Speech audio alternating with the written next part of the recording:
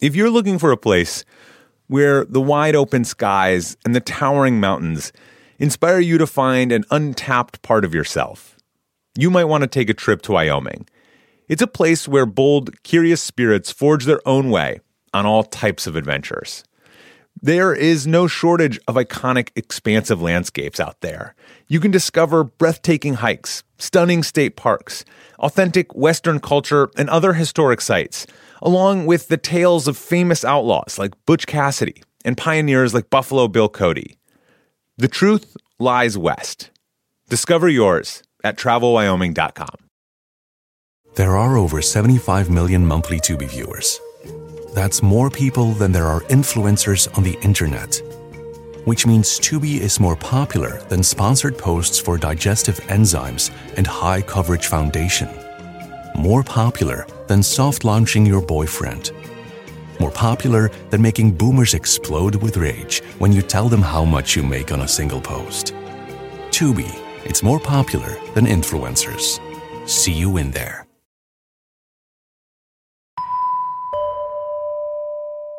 One of the truly great joys of this job is getting to speak with people whose work I just really respect and love. The kinds of writers and artists who I look at and think, I want to be just like you. Well, on today's episode, I am talking with one of those people, author Mary Roach. She is one of the truly great, and I think maybe the funniest science writers of all time.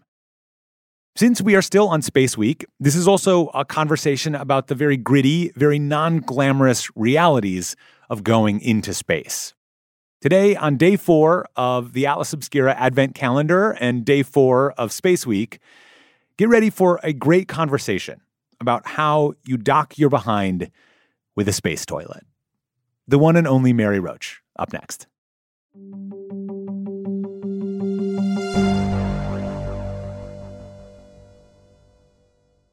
Writing about science has taken Mary Roach to all kinds of places.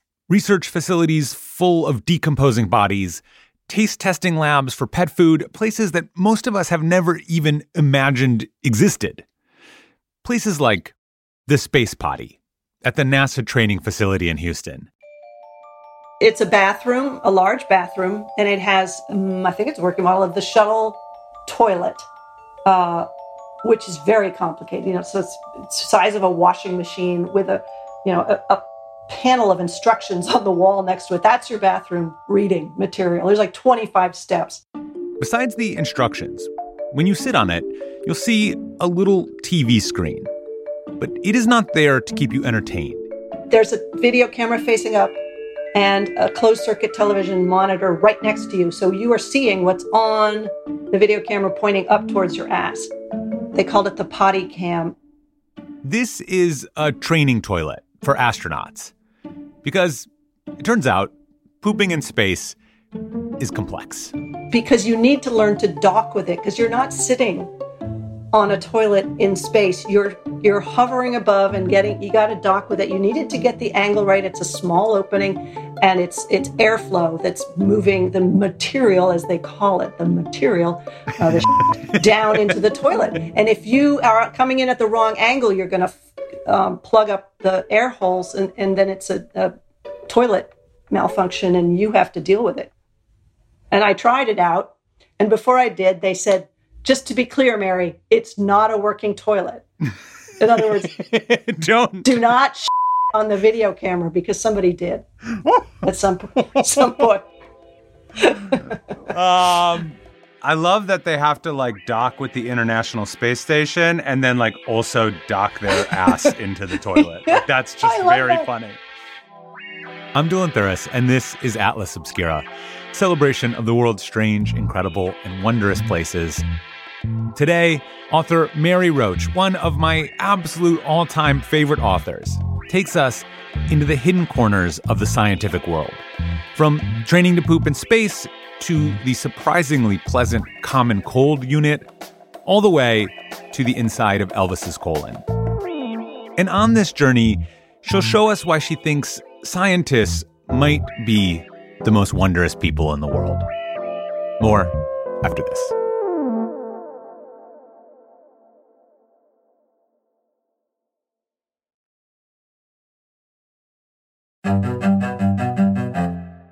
Hello. Hi. How are you? Hi, Dylan. I'm fine. How's by you? It's good. It's fine. It's cold. I like to tell people sometimes, and you maybe in particular, I record this podcast, all of them, from my bathroom. This is my downstairs bathroom. I'm in an old shower stall, you know? Oh, it actually looks like you're in a blanket fort that your children have made. It is very much like that. These are like packing blankets. Also it goes to my construction skills that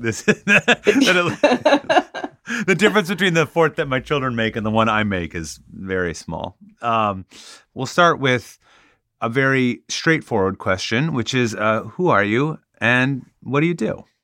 Oh, well, I'm Mary Roach, and I write nonfiction books that are, well, you could call them the science books, but I'm not a science writer. I'm kind of more of a science goober. I'm kind of fascinated by science, but I don't have a background. Anyway, so I've written, I think 7 books that take me to interesting and strange science-adjacent places.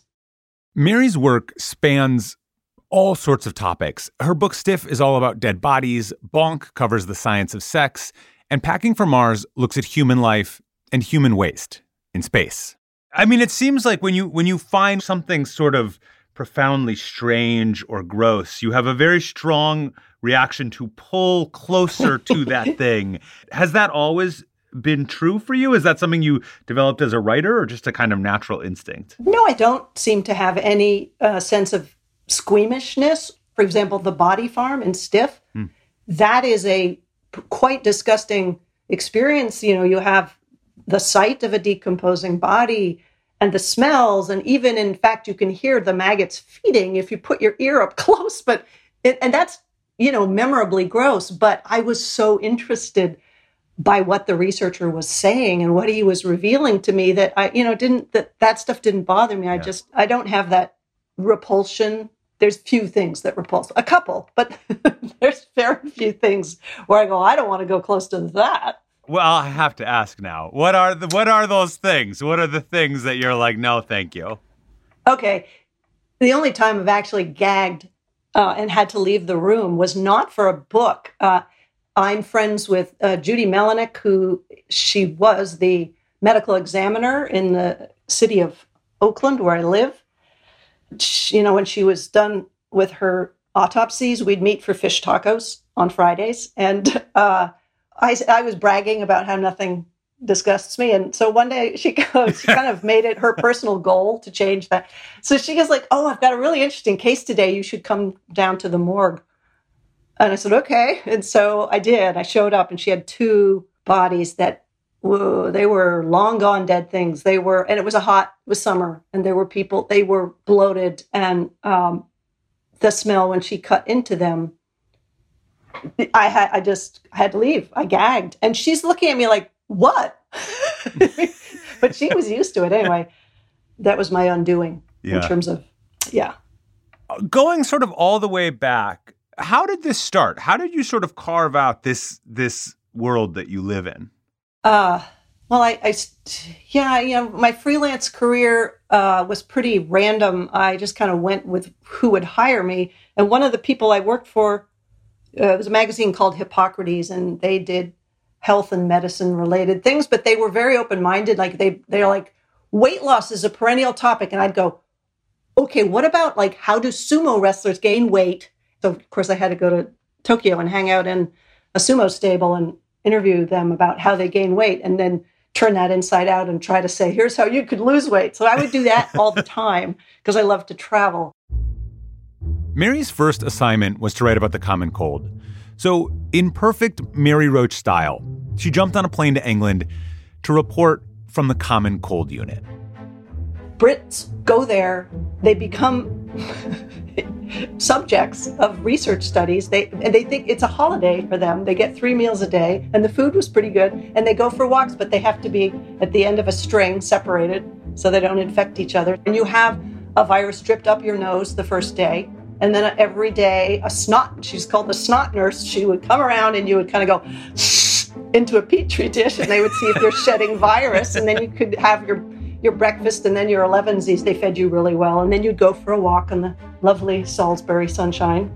And I was like, this is heaven for me to write stories like this, to be able to travel to places like that. So that's, where it started and has kind of remained. You're writing about some subjects that could actually be quite dry or treated quite dry, and some science writing can be quite dry. Your writing is so funny. Did you work at finding humor in the material, or is it sort of like your curiosity and your kind of delight in it all? It just sort of burbles out of that. It is just kind of my curiosity, but it has a lot to do with what I choose to write about. I can't take just anything and make it funny. I have to see that it's likely to have some potential. The Common Cold Unit, a place where British people pay, to go for their holiday and have a cold dripped into their nose, that this is something they want to do. I'm like, this has a lot of potential. This will be fun. I mean, you also do a good job of sort of framing these unusual questions, like, did constipation kill Elvis? Did it kill Elvis, by the way? Yeah. Yeah, Elvis had megacolon. It's a genetic thing. No nerves at the end of the colon, so you can't push stuff along. It backs up, gets hard. It's horrible. He was pushing really hard on the toilet. See, I went there anyway. Yeah, constipation kind of killed Elvis. Yep. Mary asks so many of these perfect, specific, surprising questions in all of her books. In her book, Packing for Mars, she asks, for example, what happens if you vomit inside of your helmet during a spacewalk? Spoiler, it could blind you, it could kill you, it is not good. And then she follows up, well, how do we know? And they say, because we tested it. And then she follows up with, what did you test it with? The exact material they used for simulated vomit, I think it was a Progresso vegetable soup. That's a pretty good, oh boy. While starting to work on the book, Mary became really fascinated by the ways that scientists have recreated these very specific space scenarios right here on Earth. NASA and the people and the organizations that they work with, they're just a playground for a science dork like myself. There's lots of simulators and there's lots of research facilities in far-flung places. There's lots of places to go with people doing stuff. The stuff that's most interesting about space exploration for me is the stuff going on the ground, and nobody covers that. Everybody's like, whoa, space. It's like, okay, you're going around in circles in a metal container. And that is cool that you got there. But to me, the stuff that you did before you got there were much more interesting and didn't seem like they'd been covered. One of the things that got her really interested in this kind of space training was a research facility that she'd heard about where scientists were studying exactly what happened when you spent a long time up in space. NASA pays people to essentially lie in bed without getting out of bed for 3 months, 6 months, to study what happens when your muscles start deteriorating and you start losing bone. What happens and how do we counteract that? What is happening and who takes that job? Yeah. Well, there not lots happening. You're lying down in a bed, and the even worse, it's tilted down. It's like a 6-degree slant. So more fluid is in the upper half of your body. And that's something that happens when you're weightless because your blood doesn't fall down to your lower limbs in the same way. It's all up in the upper half. So you're, congested a little bit like the astronauts are. And you do not sit up even. You lie down for the duration. And one guy I interviewed had sat up, I think, to use the bedpan, and he was kicked out. That was it. Didn't get his pay at all. Didn't even get a chunk of it. It tends, and who does? You're asking me who does it?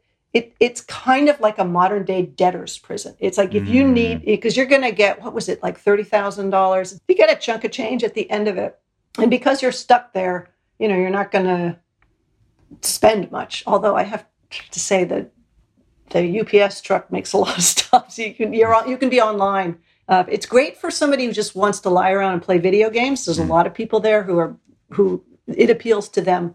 You get that kind of person. You get somebody who needs to make some money and doesn't have any other options. And possibly has lost their apartment. So, but they were great. The people that I met there, they were great. One guy was kind of grumpy about it, and one guy was just like, "The food is so good." Sadly, he's the one who sat up and got kicked out. No. Yeah. So along with studying what's happening inside the body while it's in space, NASA also spent a lot of time and money thinking about what is coming out of your body while you are in space, which is how Mary came to know the space potty. The toilet seat that the astronauts were using was specially designed, very expensive, because it facilitated spreading of the cheeks. Because when you're dealing with out gravity, as I mentioned before, surface tension, things tend to hold on. So there's less contact between the material and the sides of your butt cheeks, the better for you to have good separation. That is the be-all and end-all of in space, good separation. It's not going to drop down into the bowl on its own. So this is what makes your work so delightful, because it really grounds everything in the true materiality of the human experience.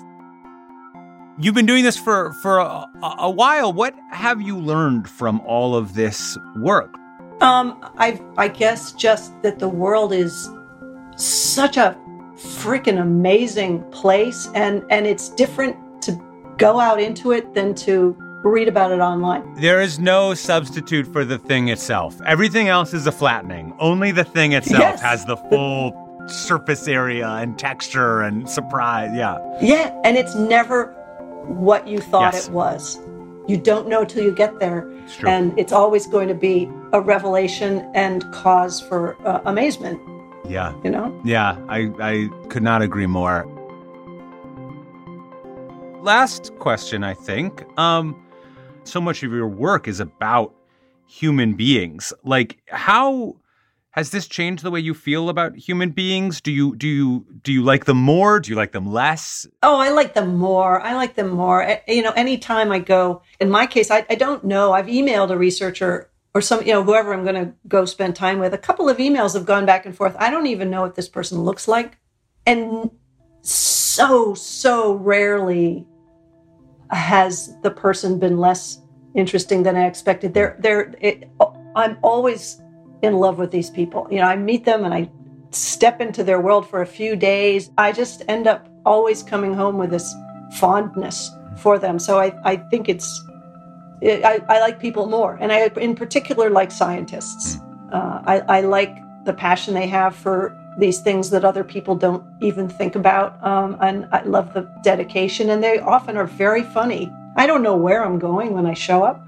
I let them kind of lead me there. And it's always this incredible journey, I guess you would say. And I feel so privileged to be able to do that. That sounds kind of highfalutin, but it's true. Well, you are a personal hero of mine. So your work is just a delight in every possible way, as is talking to you. It's such a joy to get to talk to you about what you do. Oh, likewise. I've been looking forward to this all day, doing this. I knew it would be a lot of fun, and it was. I want to give a huge thank you to Mary Roach. All of her books are incredible. If you want to read Packing for Mars, we have linked that in the show notes. But honestly, pick up any of the books she has written. Every single one of them is a gem. Our podcast is a co-production of Atlas Obscura and Stitcher Studios. This episode was produced by Sarah Wyman and Abby Peralt. The production team includes Dylan Thuras, Doug Baldinger, Chris Naka, Camille Stanley, Gabby Gladney, Baudelaire, Gianna Palmer. Our technical director is Casey Holford. And this episode was sound designed by Abby Peralt and mixed by Luce Fleming. Our theme and end credit music is by Sam Tyndall. I'm Dylan Thuras, wishing you all the wonder in the world. I'll see you next time.